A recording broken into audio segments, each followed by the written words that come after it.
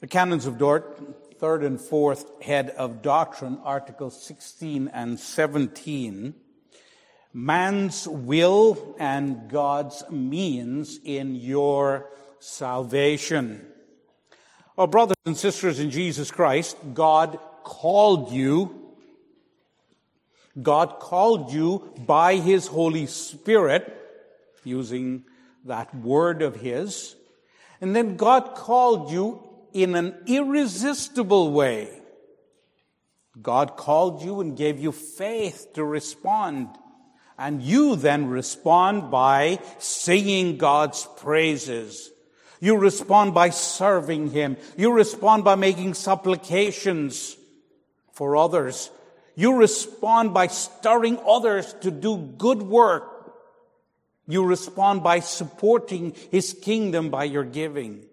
Of course, none of these responses caused your salvation. None of these responses even help in the smallest way to cause your salvation. Salvation is of the Lord alone. You were totally unable to come to Christ, and He had to pull you to Himself. But we need to conclude our study in effectual call by studying two more things which are our headings. First of all, if salvation is solely of the Lord, does man still have a free will? And second, if salvation is solely of the Lord, why do we need other things to be saved? Our goals are that you will see how God needed to bend your will, that's the first thing, through His designated means, the second thing, to save you. And that you will therefore be more passionate in serving Him. That you will be more passionate in serving Him. Now, if salvation is solely of the Lord, does man still have free will? Now, let me read this section for you because it's one of the longest sentences you probably would have read here, and I don't want you to become overburdened by it. Article 16, regeneration's effect on man's will. However, just as by the fall humanity did not cease to be human, endowed with intellect and will, and just as sin, which has spread through the whole human race, did not abolish the nature of the human race, but distorted and spiritually killed it, so also this divine grace of regeneration does not act in people as if they were blocks and stones. That's like cement blocks and stones. Nor does it abolish the will and its properties, or coerce a reluctant will by force, but spiritually revives, heals, and reforms, and in a manner at once pleasing and powerful, bends it. That's the will, bends it back. As a result, a ready and sincere obedience of the Spirit now begins to prevail. Where before the rebellion and resistance of the flesh were completely dominant. In this consists the true and spiritual reformation and freedom of our will. Thus, if the marvelous maker of every good thing were not dealing with us, humanity would have no hope of getting up from its fall by its free choice, by which it plunged itself into ruin when still standing upright. I really like that last part. Man was there standing upright and plunged himself into ruin. Now, first, God saved man by electing him, by calling him through the Word and the Spirit, by giving him faith to receive what Jesus did for him on the cross. And some people hear that and they panic and think, does that make man a robot or a puppet that has to be dragged to salvation and then dragged to heaven against his will? No. After the fall, of course, man's will became corrupted and twisted. And man was only able to choose evil. He lost the ability to choose good. Man, instead of wanting to work, became lazy. Instead of taking care of his family to please himself. Instead of worshiping God, man started to worship pleasures. Man wanted to be an enemy of God and fought against God. Man could not become God's friend. Man did not want to become God's friend. He lost the ability and the desire. In fact, he opposed God. Look at Romans chapter 8, verse 7 in your notes together. Because the carnal mind is enmity against God, for it is not subject to the law of God, nor indeed can be. It can't be. There's abject rebellion against God. Romans chapter 7 verse 14 together. For we know that the law is spiritual, but I am carnal, sold under sin. In other words, there's a spiritual requirement for obeying the law. But man is only thinking about the flesh, carnal. That's what drives him.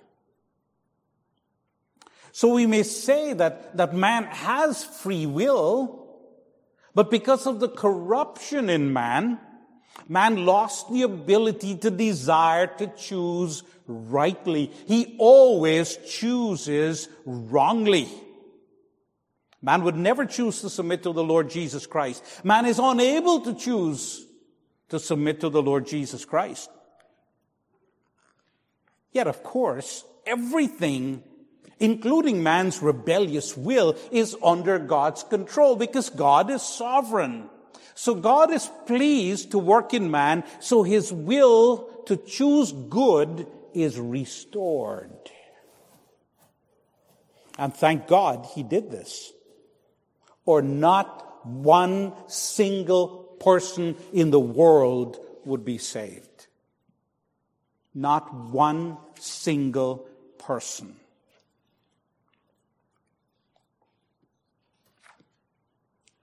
So how does God work in man that he would believe without making man a robot?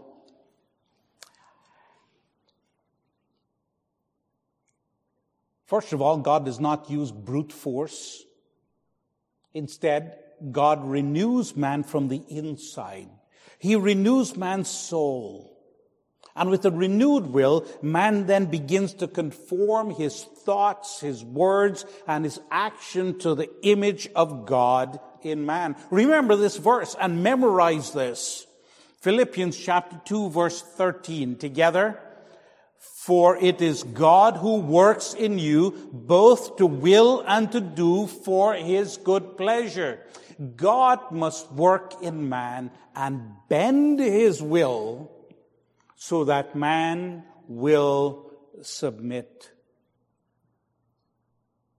and receive the work of Jesus Christ. Of course, that tells you have to be patient. When you share the gospel with someone and they don't seem to respond, be patient. Pray that God will bend the will first. If God did not work, a man would continue to pursue his own will. And in this process, man is pleased to go along. Now, after God works, man smoothly accepts and holds on to his Savior. Man then begins to obey the Holy Spirit willingly.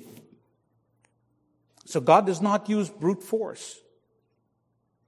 He leads man to himself by bending his will. Even when you become a Christian, that's what we're singing about in the song today. There's that constant call to renew your life, to rededicate your life to God. Even as a child, God continues to help man conform to his will, and man then grows in grace. That's why the godly David, the one who was a man after God's own heart, he fell into sin. And what was his response? Psalm 51, verse 10 and 11. Together, create in me a clean heart, O God, and renew a steadfast spirit within me. Do not cast me away from your presence, and do not take your Holy Spirit from me. See, he had the Holy Spirit in him. He was a believer, but he fell into sin, and he lived there a long time. A year. 1 year in that sin without confessing. But God renewed David, and he returned and served the Lord. So not only does God bend the will of the unconverted, God had to bend the will of the converted. You. Every day. You see, when we talk about salvation is of the Lord, what we mean? It really is of the Lord. You can see this gradual renewal of man's will illustrated in the life of a child. After a child is born, parents have to teach the child what is acceptable behavior or not. And when the child is rebellious, they have to use some degree of force to help that child come back in the right way. If you've had young children, you know sometimes they would say some things and where did you learn that from? Or they will act in a way that is taking away someone else's toys. Everyone has gone to somebody's house and they see somebody has a cooler toy than they have and they want that. And then parents have to work at applying some degree of force and instruction to bend that child's will. And so God slowly bends man's will to himself. Now, we don't get this easily in our society today because if we want something, we want it done yesterday. If we want to lose weight, what do we prefer? It'd be nice if there's a pill, right? You could eat how much you want and just take a pill. Well, how do you get to lose that weight? Not liposuction. Exercise. Dieting. Limiting what you're putting into your body. It takes time.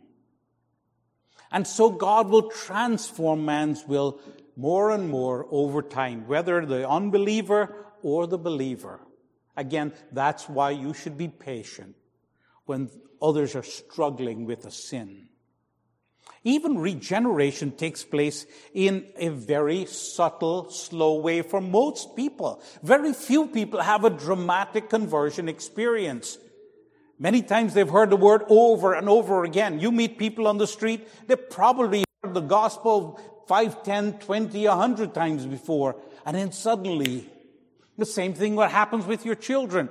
You bring your children to church every day, Sunday after Sunday, and then suddenly the child comes to a recognition that I believe in Jesus. That awareness comes into play. Pastor Bauman, a writer on this confession, said, this is like how a child is unaware of his conception, but is thankful for it. The fact that one does not know when something happens doesn't mean that it is not true. So don't fall for those who say, well, what day were you converted, as if you were to have that dramatic experience. Most people don't have a dramatic experience. More, you do not become perfect at regeneration. No one does. You will find that there are struggles. Maybe you fall back into sins that control you for a while. There's that battle. Maybe someone's addicted to drugs. Maybe they fall back into drug misuse. Whatever sin you're involved in, it may take some time to break that habit. You see, the devil, the world, and your flesh are really strong enemies, and they will keep coming after you over and over and over again. Now, our Armenian friends argue that they are able to make their own free choice to choose God without God bending their wills. The Bible teaches us our wills are sinful. We can't even choose, and we don't want to choose good things. You can say we're free, but we're unable to do it. But they say they're free, and they can choose God without God bending their wills. More, they believe that a Christian who has fallen into sin A backslidden Christian can get up by himself without the call of God, and you will see as we'll start looking at this from next week. That is not true at all. In doing this, our Armenian friends are asserting the power to change themselves. And what's wrong with that? They are robbing God of the glory of His work, because only God can change that stubborn will. Only God can.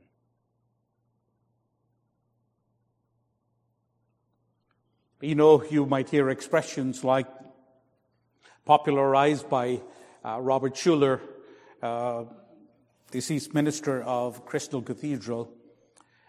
He would say, if it's got to be, it's up to me. Sounds nice, doesn't it? Easy thing to remember. That's a lie. If it's got to be, it's up to God. He has to bend my will, or I will fight him. Or you might hear, God has done all He can. His hands are tied, and it's now up to you. That's great at guilt manipulation, but it's not true either. God's hands are never tied. And He doesn't pull you, you don't come. Or probably the worst one that I heard so much in my youth, God has no hands but mine. Oh, God has lots of hands. His hand will reach down, the Bible said so, and rescue you and help you and uphold you in the right hand of His righteousness and all of that. And then they say, God has no hands but yours. That's robbing God. Don't be guilty of that. God calls you, and He bends your will that you will receive. Without Him bending your will, you will stay in your sin. Let's come to the second point then that we have to deal with today. If salvation is solely of God, why do we need other things to be saved? And now we'll try to read this together. Article 17, God's use of means in regeneration or in conversion.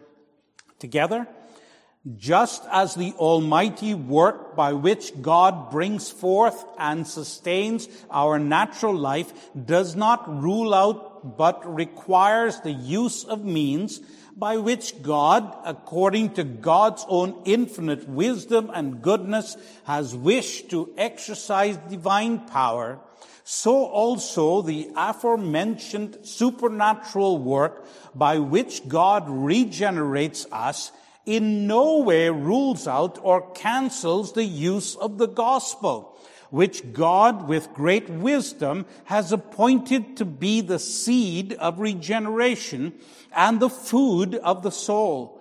For this reason, the apostles and the teachers who followed them taught the people in a godly manner about this grace of God, to give God the glory and to be humble, all pride, and yet did not neglect meanwhile to keep the people by means of the holy admonitions of the gospel under the administration of the word, the sacraments, and discipline. So even today, it is out of the question that the teachers or those taught in the church should presume to test God by separating what God, in good pleasure, has wished to be closely joined together.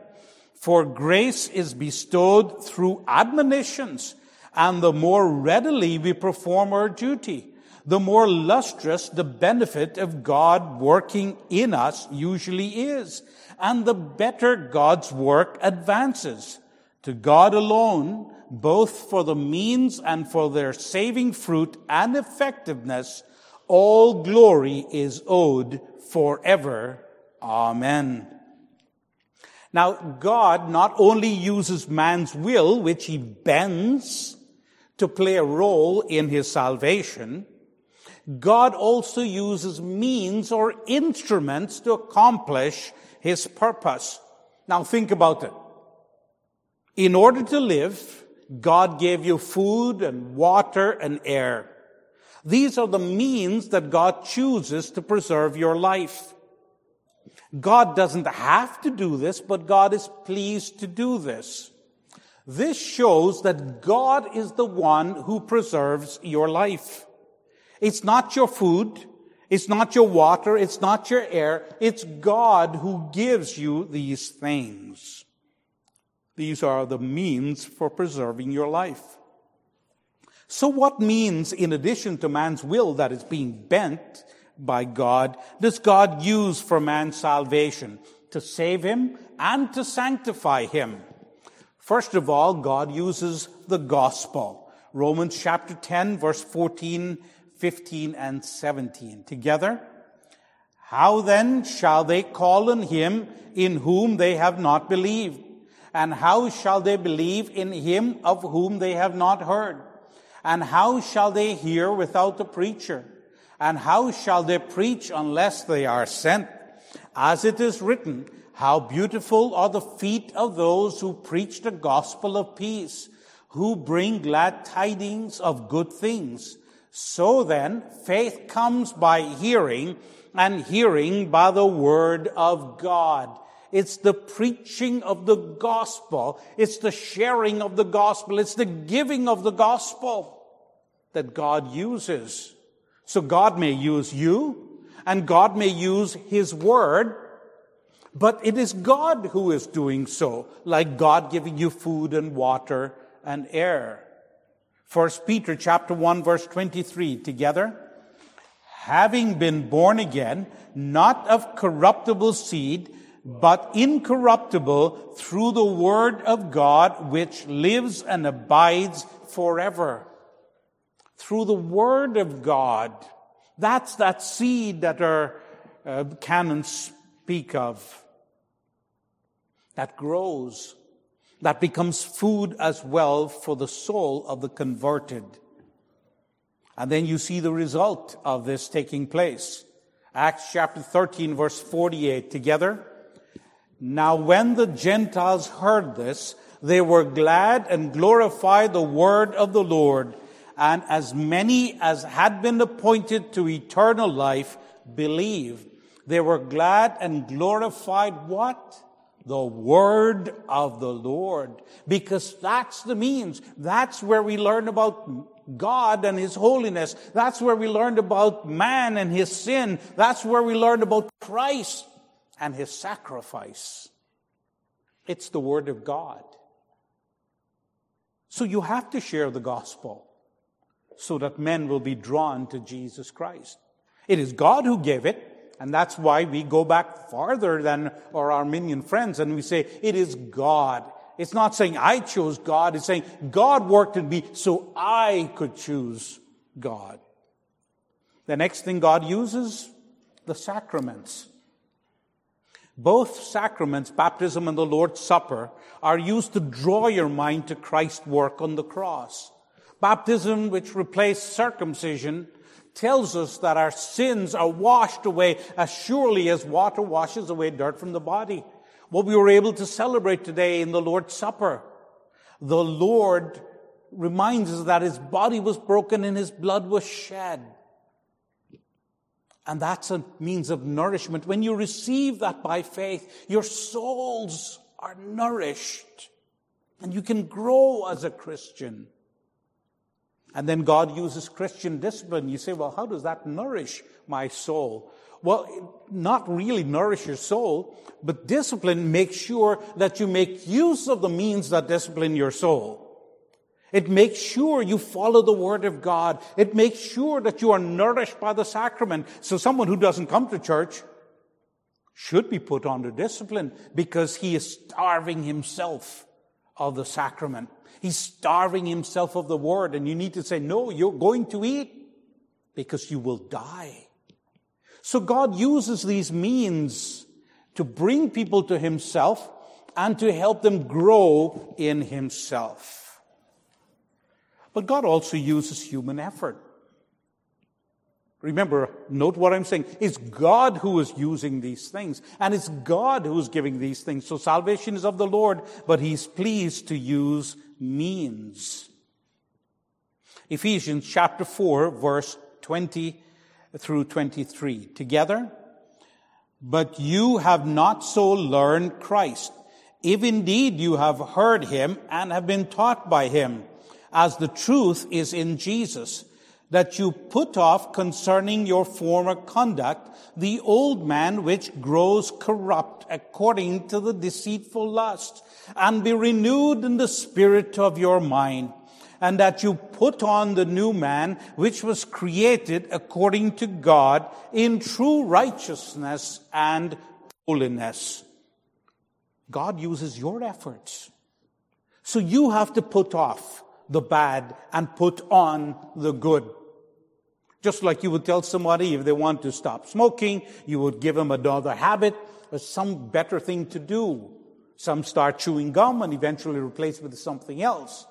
But if you want to get over the addiction to pornography, you have to learn not just to stop that, but to do something else. Maybe write emails to other people. Maybe visit someone. Maybe call someone. Encourage them.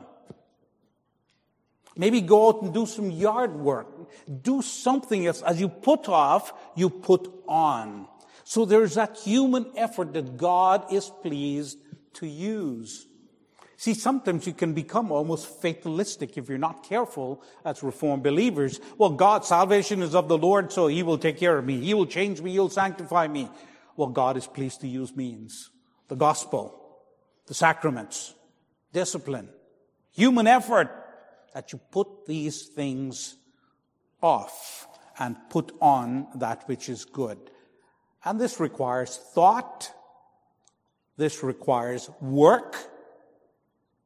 This requires persistency.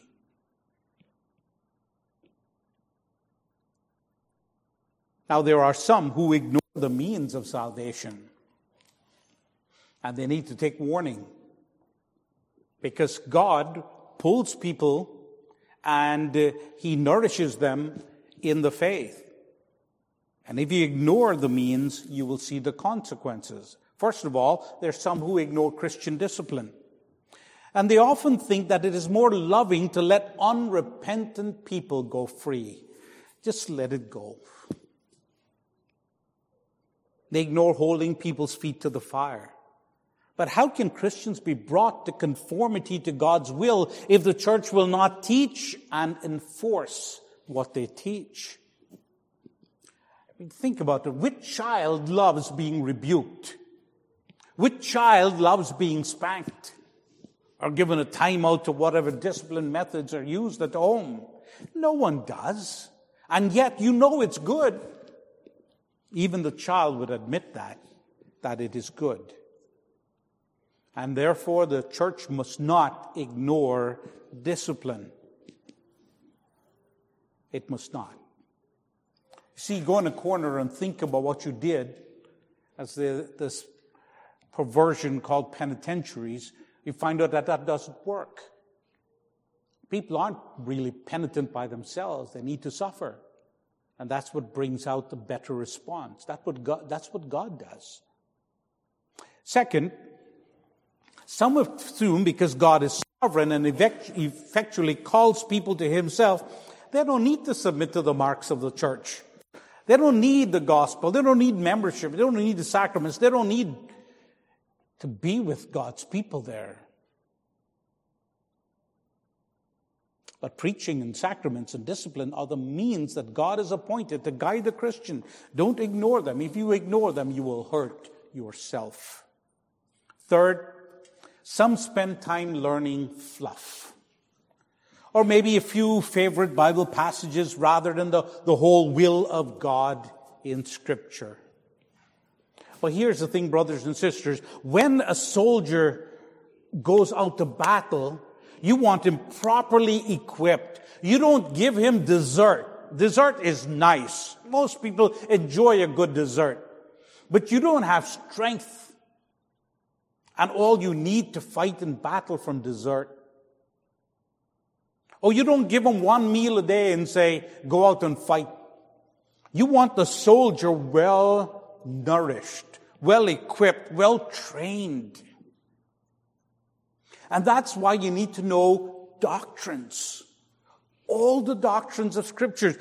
Some people would say, I just love Jesus. That's all I know. And they kind of make you feel bad because you don't say that. And it sounds so spiritual. But when you think about it, well, what do you know about Jesus? You love Jesus with Jesus. What do you know about this Jesus that makes you love him? Do you know how he gave up the glories of heaven, his humiliation? Do you know the pain he suffered, the betrayal, the turning of his Father's face from him?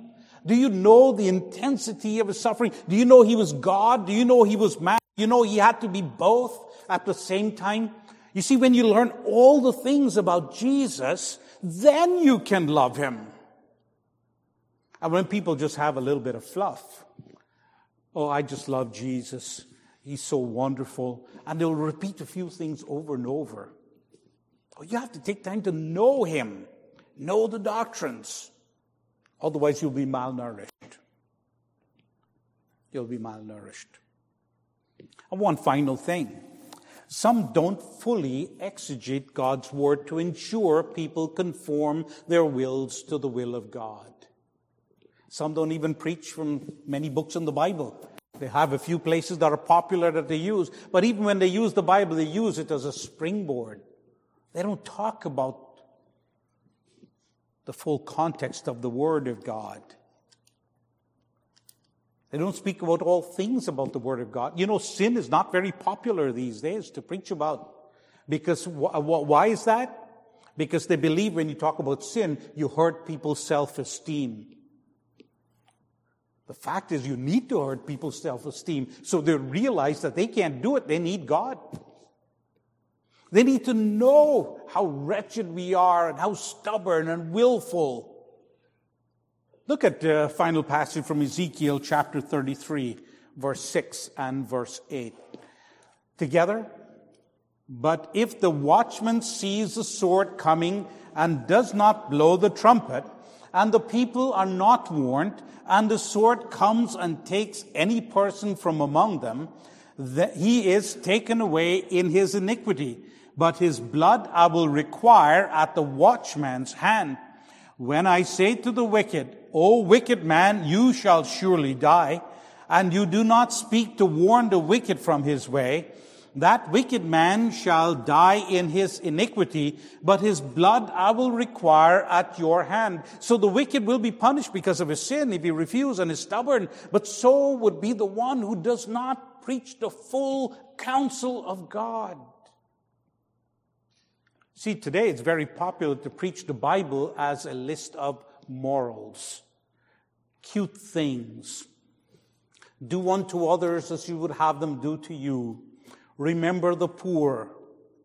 This is one of the things that many of the popular people rioting these days talk about. Well, you have to learn to share with others. Of course, they brutalize the scriptures more than they do the people in the buildings. But such a misuse of the Word of God. We must not misuse God's Word that way. We must speak of the warnings, not just of the nice things. We must speak of heaven and its wonder, but we must speak of the terrors and the fires of hell. We must speak of the joy of Christian brotherhood and the fellowship we can enjoy. Or we can speak of the miserable lives apart from God, the sufferings. We must speak of the nice things of being able to worship God, but we must also speak of sometimes you're going to be persecuted, so people are prepared.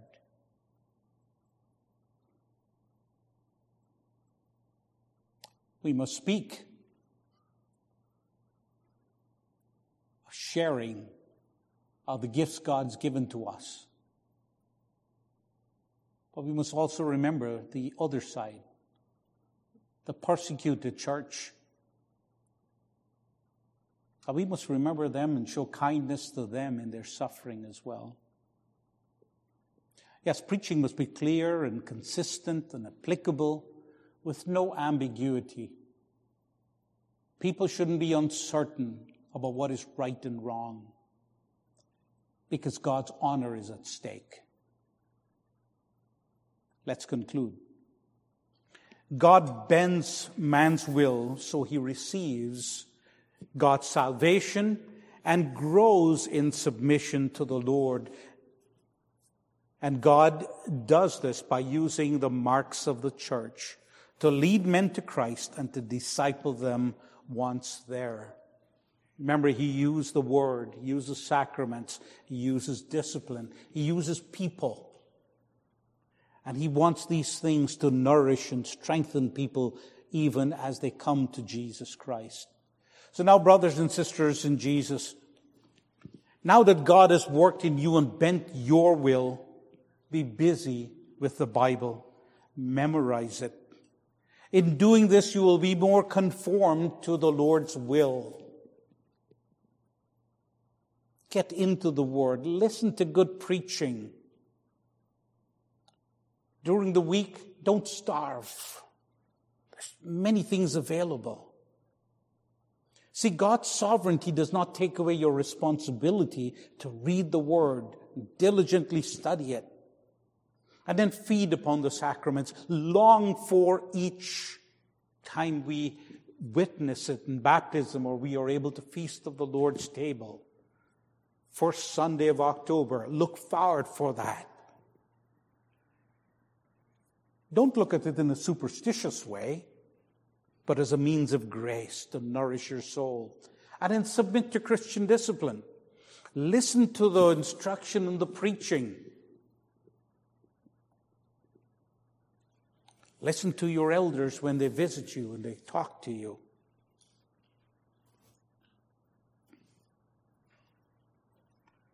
And then use God's word to call the lost. Tell them the old story of Jesus. Tell them every word of it. Tell them of his love. And also tell them of his judgment. And finally, if you're not a Christian, you can't please God without his working in you. So why not call upon God and say, change me. Bend my stubborn will. Change me so I can conform more to Jesus Christ. Change me today. Let us pray. Thank you, Father, for your words.